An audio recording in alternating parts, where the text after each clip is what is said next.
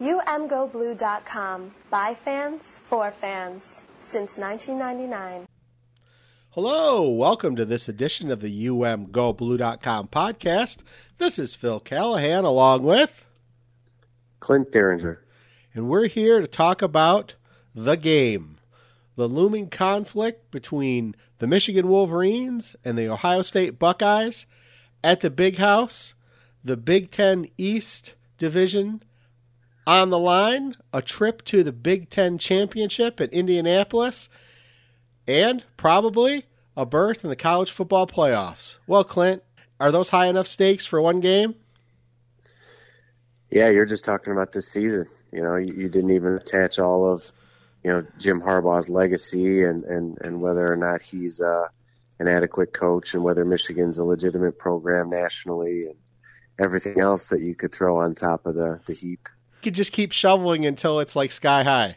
There's plenty to shovel, that's for sure. But yeah, I mean, this is what you expect. I think as a Michigan fan, you expect to be right in the thick of it in November, and you expect the game against Ohio State to be, for huge stakes. And this is exactly, what we all would have asked for, and what some of the loudest complaints from people that I respect the most have been in the last few years is that it wasn't this, that Michigan wasn't in the thick of it in November and probably didn't have what was necessary to stand toe-to-toe with the Buckeyes in November. I think this year that's different. I think this team is different than what we've seen the last couple of years. Just as you said, Clint, one of the frustrations I have this season is that here we have Michigan on an epic roll, right? And of course, we're all disappointed about what happened in East Lansing. And yet, here we are, everything on the line, a home game versus Ohio State, toe meeting leather at noon, exactly as God intended it. I mean, you could not have written up a better script. And yet there's a certain contingent of the Michigan fan base who are so fatalistic they've kind of already given up and are already anticipating a loss. And I just shake my head because if you had told us heading into this season that this is where we would be at this time, you and I both would have taken it excitedly, right? When we've done our podcast every week, we have admitted, or I have admitted, and I know you have too, that, hey, I didn't expect Michigan to be at this point, but I'm going to take it. This is great. And it's interesting because, to have these kind of stakes, to have, Ohio State coming into the Big House and a winner take all, I think that Coach Harbaugh talked about it, right? He says it's a playoff. Jim, what does it mean to you personally that this game means so much to Michigan again, and obviously to Ohio State? But once again, the game is really a game with more than just bragging rights and whatnot. Yeah, I mean it's both really, right? I mean it's both those things. It's both teams have a lot on the line. It's a true playoff in that sense in the college football playoff world. I mean, this is the start of the playoffs. The team that wins will advance. The team that doesn't won't. So it is that, and it's also the big game, the rivalry. On the left, Andrew. How often in your daily life, whether out to dinner or around campus, does someone mention you beating Ohio? As often as it is on my own mind. For everybody, everybody coaches, players. It's about having good days and even great days. You want these to be the best days we've had all season. Best meetings, best practices, great days, and then go play the game. The individual role, I mean, understanding your role, preparing for what your role is going to be, stay in that role and even star in that role is what our guys are preparing for. In the middle. Jim, when it comes to this game, when student athletes leave Michigan, whether it's 5 or 10 years from now, they're always asked about how they do against their rival. What have you said to your guys about the legacy that they can leave this Saturday? Yeah, it's a huge opportunity in that regards. It's whether it's said or not said, it's known. Yeah, we prepare for it like it is the game. What does that include? Everything I talked about earlier, the rivalry and it's a playoff game. The winner gets to keep playing and the loser does not. Channeling Bo and Woody, blocking and tackling. The game will, in large part, come down to it. Just needed to be cranked up a little bit. Is that part of that? Is like I explained, and a couple times. I mean, this is a game. You got to channel Bo. You got to channel the blocking and the tackling, sustaining blocks, getting off blocks, and making tackles. Blocking and tackling. When you add all of the other stuff swirling around, the disappointment of the last several seasons, the questions about Jim Harbaugh, the fear, and let's be clear, the fear of Ohio State, you're in a position to take care of it. Michigan is in a position to vanquish the demons for this season and really announce themselves as being back. And there's no one more critical of Michigan's performance in the rivalry, and I say rivalry in air quotes, over the last 15 or 20 years than me. I say, listen, the hammer and nail aren't rivals, okay? Too often, Michigan has been the nail in this rivalry, okay? And now everything sets itself up for Michigan to shake off all of those negative results and kind of declare themselves back. And I'm super excited about it. I'm just really surprised that the amount of angst, the amount of and even I've talked to people who've talked about, well, in most years I would have killed to have extra tickets. This year, I don't know. I mean, you don't want to see what's going to happen if it goes bad, and I kind of just roll my eyes. Yeah, it's definitely what I expect on a yearly basis, has been met. And I think that Michigan's got the team that can stand toe-to-toe with the Buckeyes, like I mentioned. The fatalism that you mentioned, or the, fear, is the simple version of it. I don't understand it, because, we're fans, we're not physically getting hurt or being actually in the arena on the field, or emotionally or have our livings affected by the game. It's emotion, and I certainly understand being emotional about the game.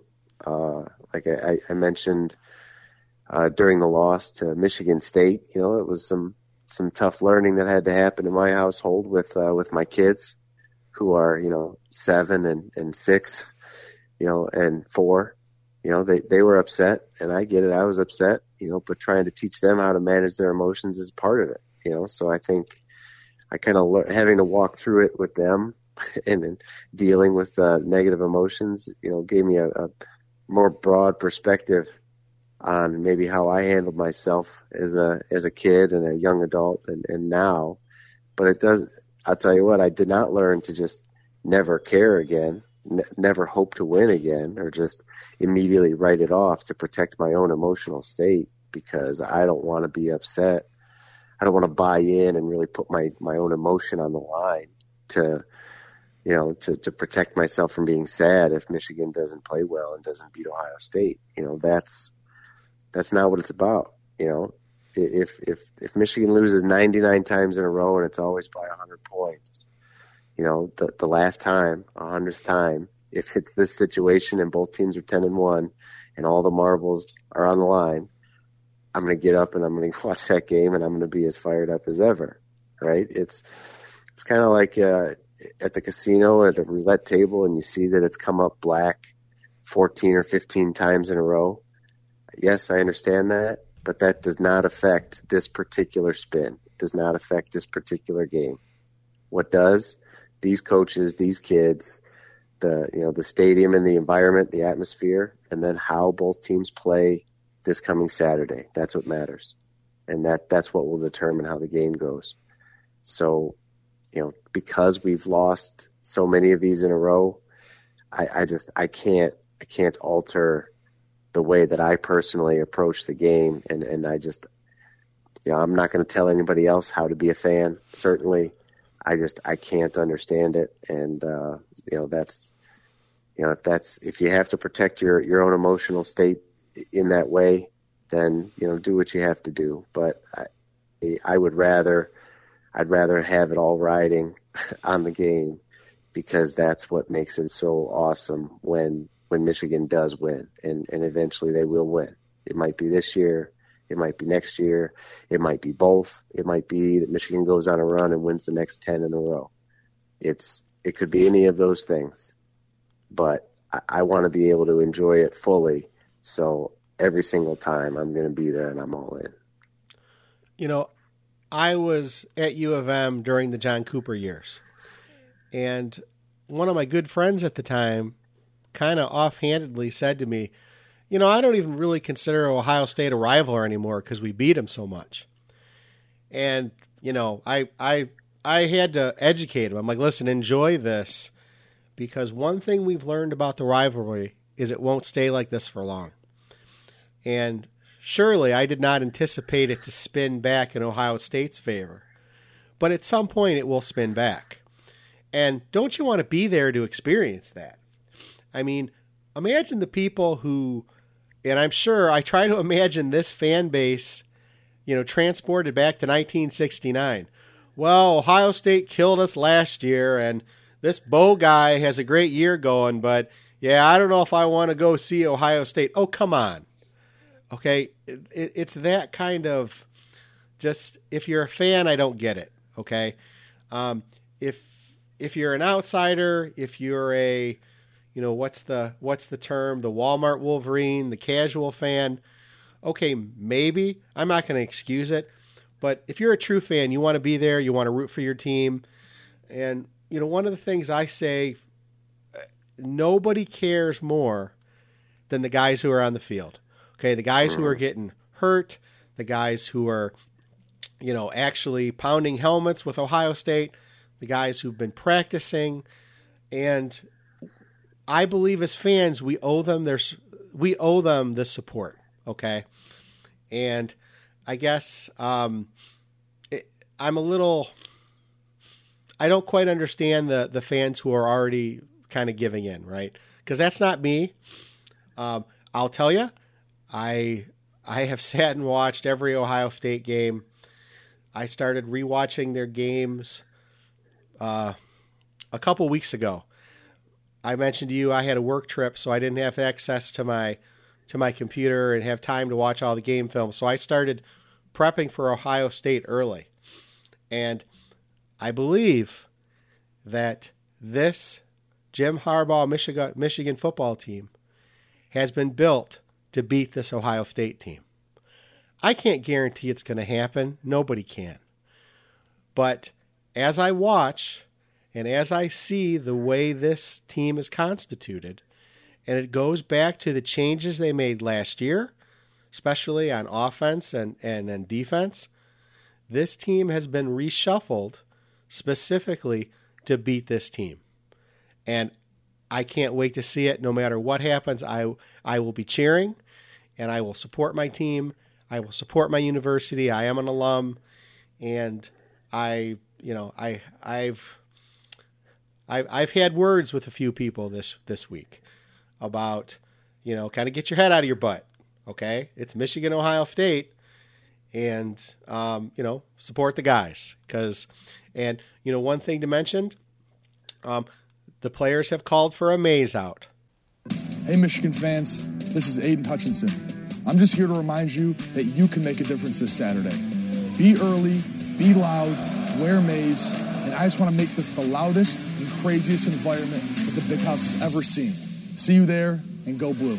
Anything that you can do to try to bring the type of electricity that we had back in week 2 when everybody thought Washington was going to be really a big top 20 opponent, right? That's, you know, this is that on steroids. This is as good as it gets as a Michigan football fan. This is what you want. This is where you want it.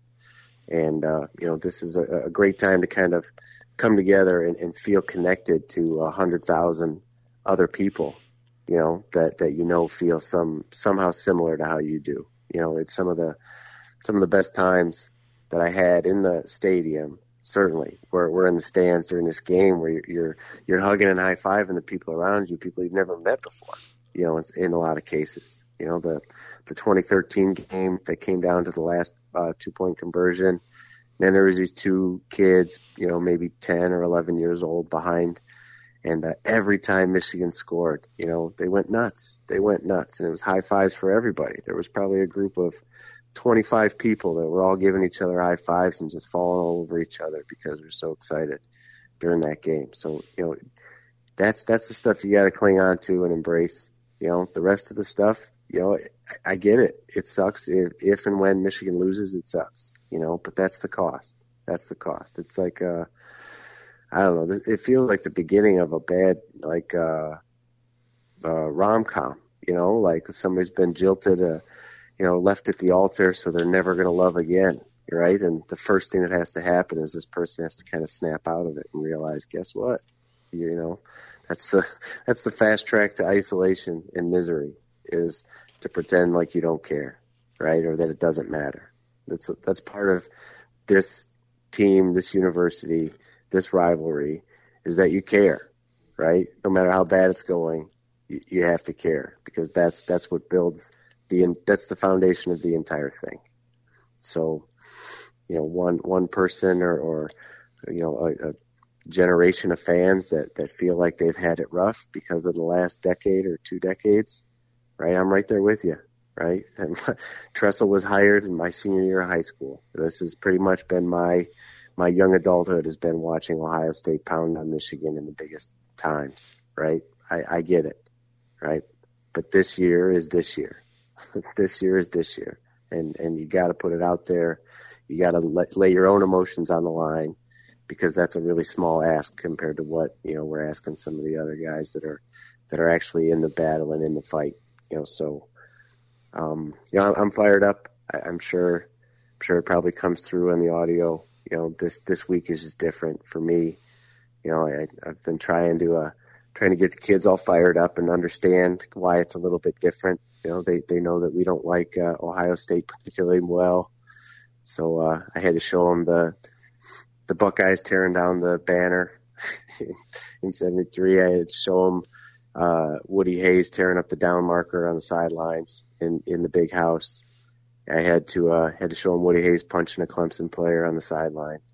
You know, they understand that you know, this is why we don't like the Buckeyes, and it's why this game matters a little bit more every year. So we're fired up, and you know, I'm excited, and I think that this is going to be a game for the ages. I really do. I think this is going to be an instant classic. Absolutely. So we've talked about the meta around the game. So, Clint, how do you feel Michigan stacks up on the field? It's tough to kind of put it into text or into words, really. But they're right there. They're right there with Ohio State in each of the matchups. Now, I'm not saying Michigan's offense is as good as Ohio State's offense. You know, when I write the by the numbers previews, I look at the matchup that's actually happening on the field. And when you look at, you know, Ohio State's offense, number one by far, by the most advanced metric systems this year, right? Michigan's defense is 7th. You know, that's a really good on good, iron sharpens iron kind of competition. You know, that's 2 strengths going against each other. Ohio State's defense is not as strong. Michigan's offense is not quite as strong as its defense. That would be 14th in SP plus for Ohio State's defense and 22nd for Michigan on offense. Again, not the top tier, but right there next to each other in the second tier. So there's balance there. And then special teams, Michigan, second nationally as a special teams unit. Guess who's number one? Ohio State.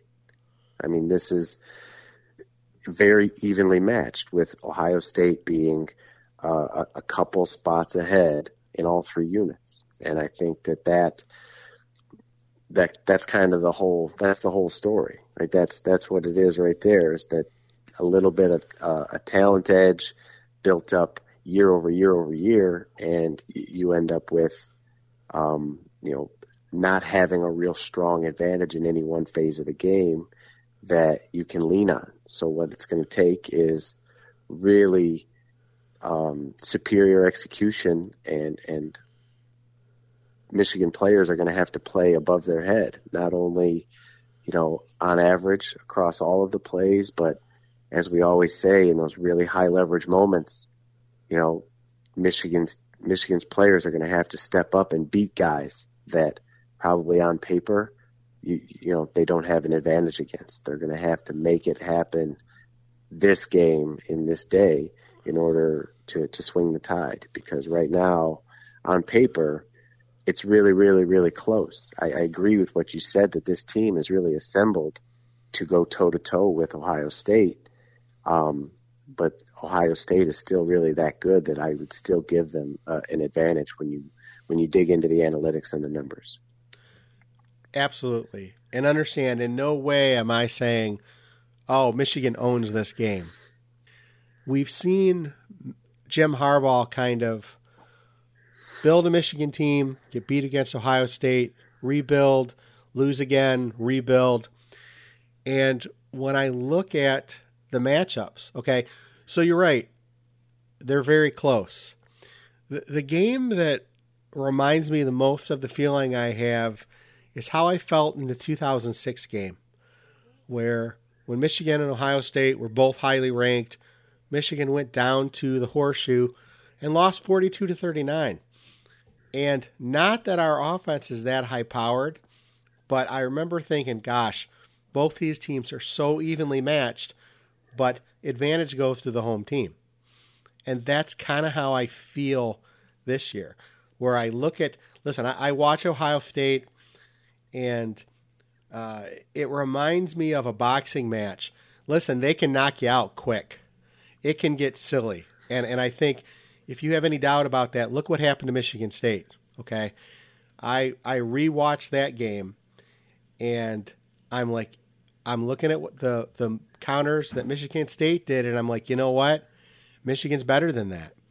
And I know there are people who are going to cringe that Michigan lost to Michigan State. Yes, they did. But when I watch that game, that shows you how quickly things can get away, okay?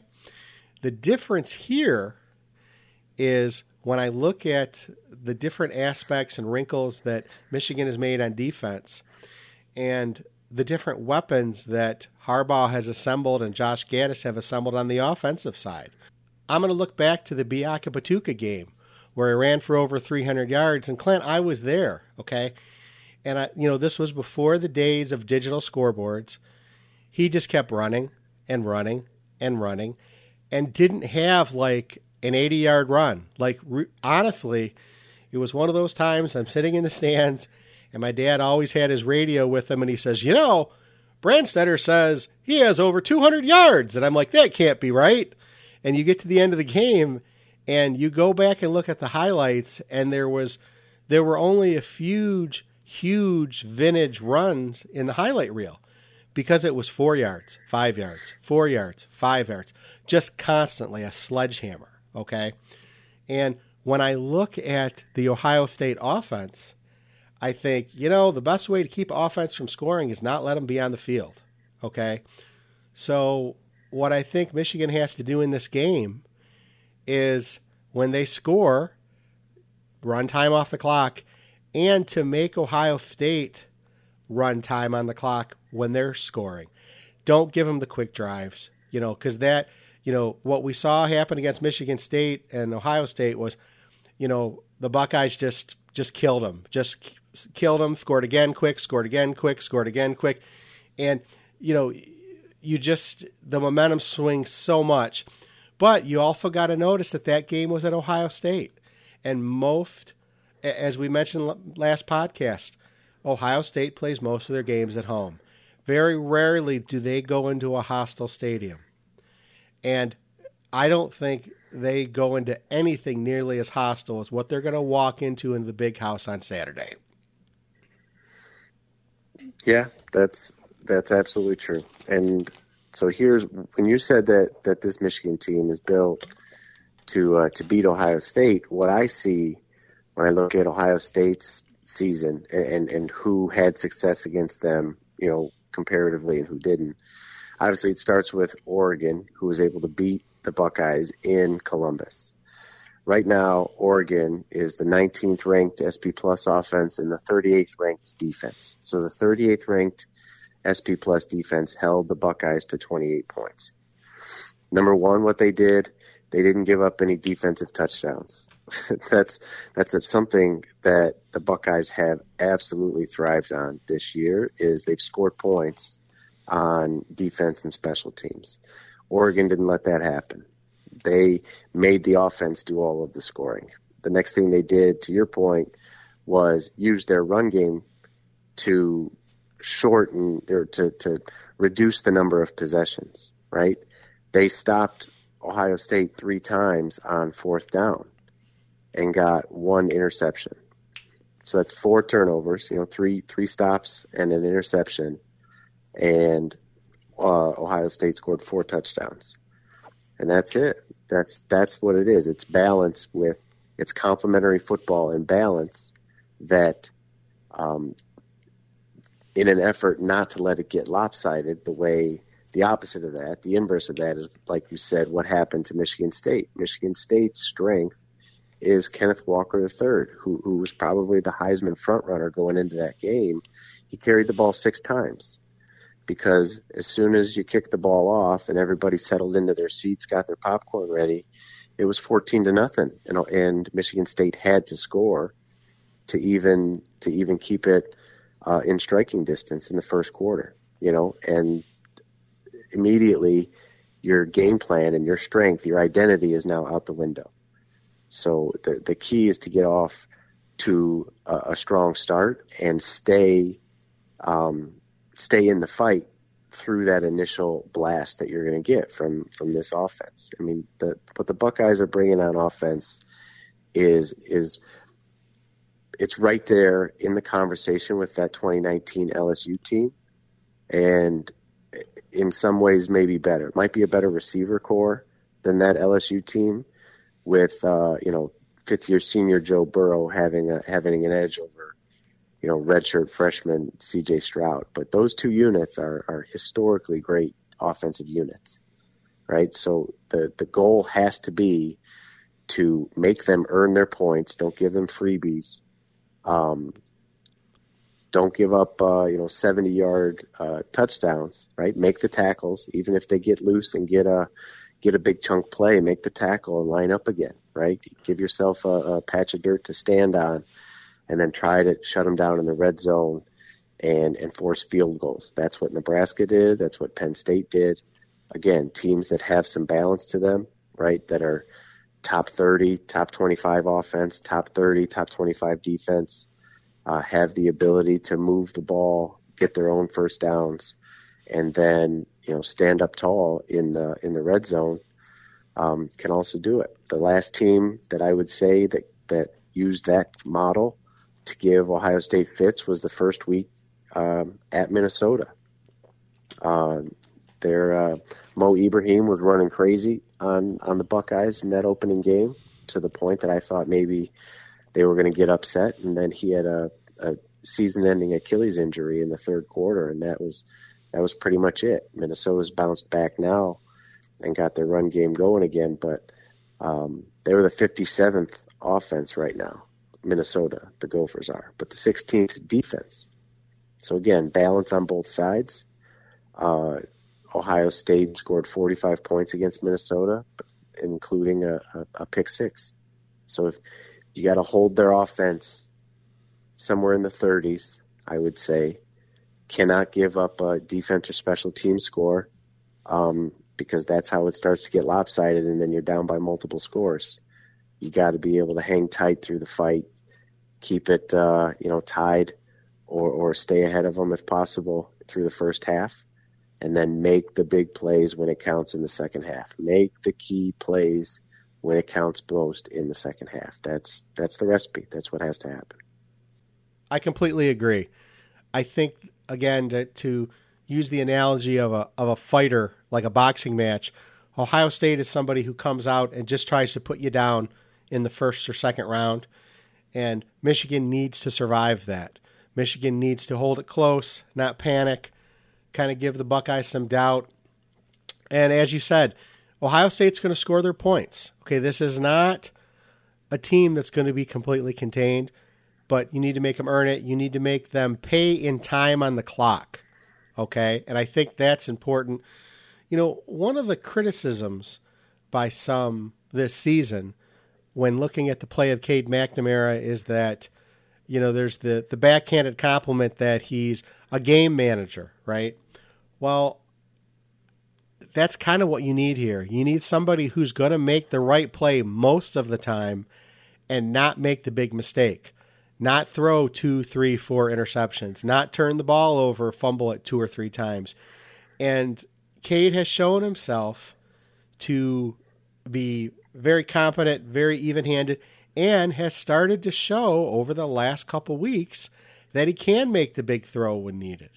So I think he's coming into his own. I look back at, there's been a lot of criticisms. Of course, last year there wasn't a game due to COVID. And Michigan captain Josh Ross mentioned that in his press conference this week. As far as last year? Yeah. It's BS, to be honest with you. That's the game we always got second on our calendar and always want to play. And as a Michigan Wolverine, that's a game you would die for. So, honestly, BS, and it doesn't matter. This year is what matters, and right now is what matters. But a lot of people are pointing back to, look, in 2018 – it was supposed to be Michigan, and they lost 62-39. And then the year after, back in Ann Arbor, they lost 56-27. This is a rebuilt defense, okay? And even the offense has been significantly tweaked. So, it's like a stock. You can't look at the previous performance and assume that everything's going to be the same for this game. I think that there's been significant changes. Coach Harbaugh spoke this week about how they introduced the Ohio State drill. On the right, Larry. Jim, can you describe the Ohio drill to us more or less, and how that came about, and how much you hope it helps you on Saturday? Yeah, it's a run drill. It's a run drill and a run stopping drill. All runs are between the tackles, and it's physicality, emphasis on Ohio State, and keeping them on our minds on every day of practice. When did you start that? First day of spring. And that's one thing that Harbaugh has consistently done, is that he's continued to change and mix different approaches up, and this team is in the position to be amazing. And just to go back to the fans who are kind of dreading the game on Saturday, I would tell you as a fan, it's not nearly as enjoyable when the team wins when you come in with that attitude, right? So, again, support the team, own the victory, own whatever happens, and support the team. And I'll tell you, I approach every game from a pessimistic point of view. Okay, what could go wrong? Because meaning that you want to kind of plan for it emotionally, right? Because I'm really emotionally invested. And I'm going to repeat it. I've watched every Ohio State game this year. I watched the game they lost. I watched the game they slapped Michigan State around. Michigan is peaking Michigan can do this. And I'm relishing the game on Saturday. I'm looking forward to it. It cannot happen soon enough.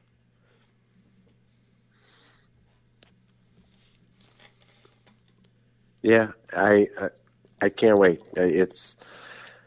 I'm actually glad that when they shuffled the schedule that this game got moved to the holiday week, right? Because at least with the holiday and running around and getting ready and going to see family, at least from the middle of this week forward kind of goes quickly because there's so much to do. And then, all right, now you wake up and it's Saturday morning. So that helps because in years past when this wasn't on Thanksgiving week, these Thursday and Friday were like the longest days ever.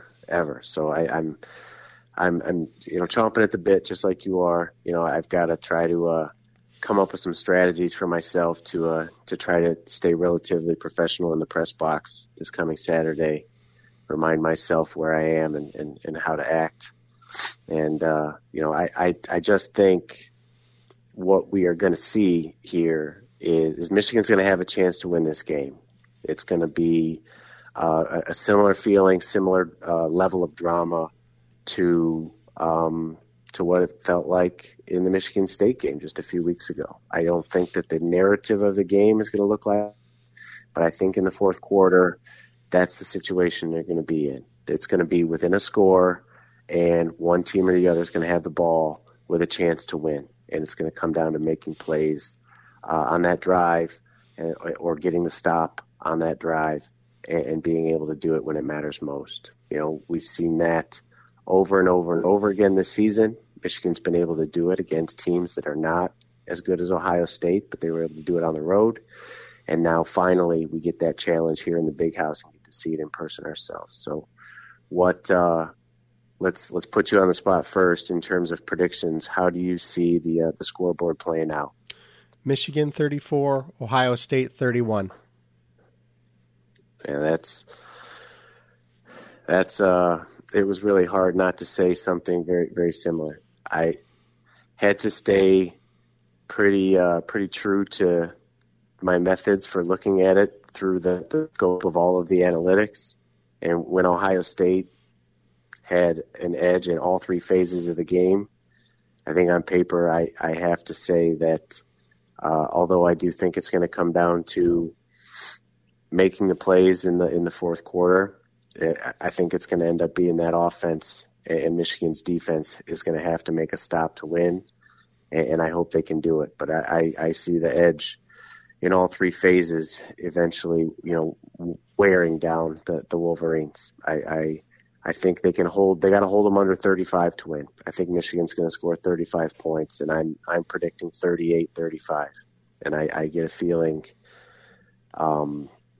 if I had to really put a specific prediction out there, I think Michigan may be up 35-31. You said 34-31. I think that might be the case, and I think that might be the scoreboard in the fourth quarter. And then it's going to be, can this defense one time stop the three-headed receiver monster, stop the Heisman front runner, and their own five-star true freshman, their own version of Donovan Edwards at running back. So if they do that, if they come up big in that moment, they'll win. And if and when that happens, you and I will have the same joyous feeling. And I pray to all of the maize and blue spirits that exist, I pray to be wrong. But I've got Ohio State 38, Michigan 35. So how, you try to think about scenarios where Michigan wins this game, okay? And, people may laugh at my prediction, but listen, I'm clear-eyed when I make it, right? Listen, Ohio State is going to score at least 30 points, okay? I think an amazing day by the Michigan defense and a disappointing day by the Ohio State offense, they still scored 31. Okay, That's how good this team is. And understand, I think Michigan has a great defense. I think they have made many changes. I think Aiden Hutchinson is incredible. I think David Ojabo is amazing. And yet, Ohio State's going to get their points, okay? What it comes down to me is, how effective can the new Michigan offense be in putting together long drives to prevent Ohio State from being able to score again, okay? And the way I see this one ending is Michigan winning on a last-second field goal, okay? I expect it to be super tight, and it's funny the way I think it would be kind of ironic the way that people deride Michigan's field goals if somehow that's what it comes down to. But I think that is realistic. Again, I think that the Michigan offense has shown itself to be so diverse, so many different players, so many different ways to attack. But what it is not is as quick striking as Ohio State. Okay, and that is the thing that, I talked about last podcast about, the offense has really been great. You almost wouldn't miss Ronnie Bell or Blake Corum. What we miss with them is that long, quick score capability, the quick strike, the razor, okay? So what I think how Michigan needs to counter is, again, 5, 10, 15 yards down the field. The good part of that is, again, it gives your defense a chance to rest, and long drives by your offense means their offense isn't on the field, okay? So I really look at it as a yin and yang of, possess the ball, win the possession battle, the clock battle, and keep it close, and then come through in the end. And I think that scenario, I think, would frustrate this Ohio State offense. Because one thing that I have seen is when you look at them from a team, they're used to winning. They're used to being very successful. And one of the things that happened in that Oregon game is they showed a lot of frustration, right? And I can understand. And that was at home. Imagine heading into this game, there is a pressure on Ohio State to not be the team that screws up the streak. Mm-hmm. And I think that, listen, there are going to be a number of Ohio State fans at the game. There always are, okay? But they will be drowned out if Michigan is successful. And Michigan Stadium is a very quiet, lonely place for an opponent. And I think that when Michigan shows themselves to be in this game in the second half, I believe the Michigan fans will rise to the occasion, and Ohio State will be in a situation that they have not faced. And we'll see how they respond. Because one of the things the metrics don't take into account, right? And I know they do to a certain extent, but college football is a game of emotion, okay? They're played on campuses, and Ohio State's usually at home, and Ohio State Stadium is a crazy place, right?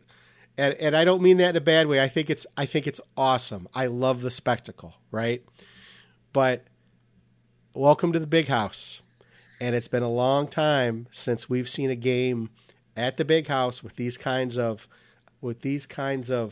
repercussions, these kinds of implications, and I think the Michigan fans are gonna welcome Ohio State in a great way. Right. Yeah. Absolutely. And my last few thoughts. I think I've been trying to figure out how I would kind of armchair defensive coordinator try to slow this offense down.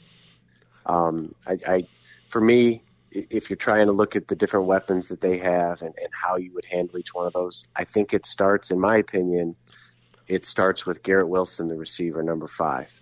When he was hurt and out, Ohio State's offense was not nearly as dynamic, right? I think he is he's the key, right? Almost he's Jahan Dotson to Penn State, except they've got way more weapons on top of that, right? He's that good, and he's the leading edge. He's the tip of the spear. So for me, if I'm Mike McDonald, I want to try to limit Garrett Wilson with my game plan. The next thing is that I would put it in terms of matchups. It's going to be Aiden Hutchinson and David Ojabo against Chris Olave. And here's what I mean. Chris Olave is not having a particularly great season, in terms of usage, in terms of touches, targets, and receptions. But when he's getting the ball, they're 40 and 50 and 70-yard touchdowns. He's still leading the team in touchdowns. Almost the old Chris Carter adage of, that's all he does is score touchdowns. So he's the deep threat. He's the one, they all of their weapons have enough speed to take the top off the defense, but they use him specifically to try to take the top off the defense. That means you cannot give Stroud enough time to find Olave. Can't do it, right? It's got to be Aiden Hutchinson and David Ojabo using different pass rush techniques on top of different blitzes from McDonald to make sure that C.J. Stroud doesn't have enough time to sit there and hit Olave over the top. We've seen it with two different quarterbacks. We saw Justin Fields do it. We saw Dwayne Haskins do it. It's all about those defensive ends limiting Stroud's time to sit there and find Olave down the field. And then the other matchup that I would say is going to be the Michigan linebackers, especially Josh Ross, against TreVeyon Henderson. TreVeyon Henderson, the running back, is and Mayan Williams right behind him.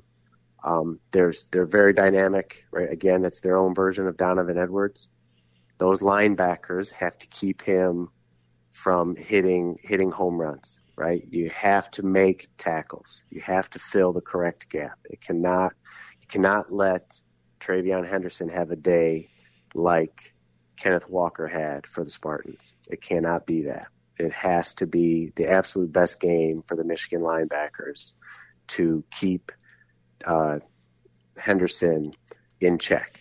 You don't have to shut him down. You don't have to hold him to 20 yards or 25 yards. You got to keep him.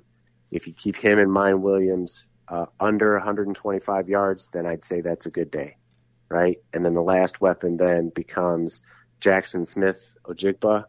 He's the third wide receiver and maybe the most talented, but the youngest.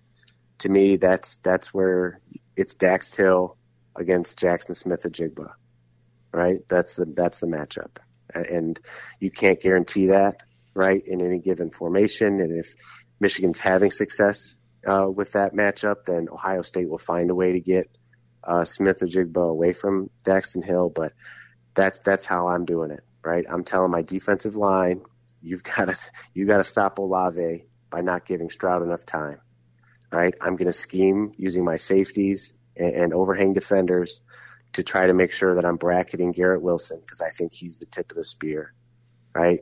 Linebackers, you're responsible for the running backs. That's in coverage and in the running game because I don't think their running game is the tip of the spear. If you make them be a run-first team, I think that's great.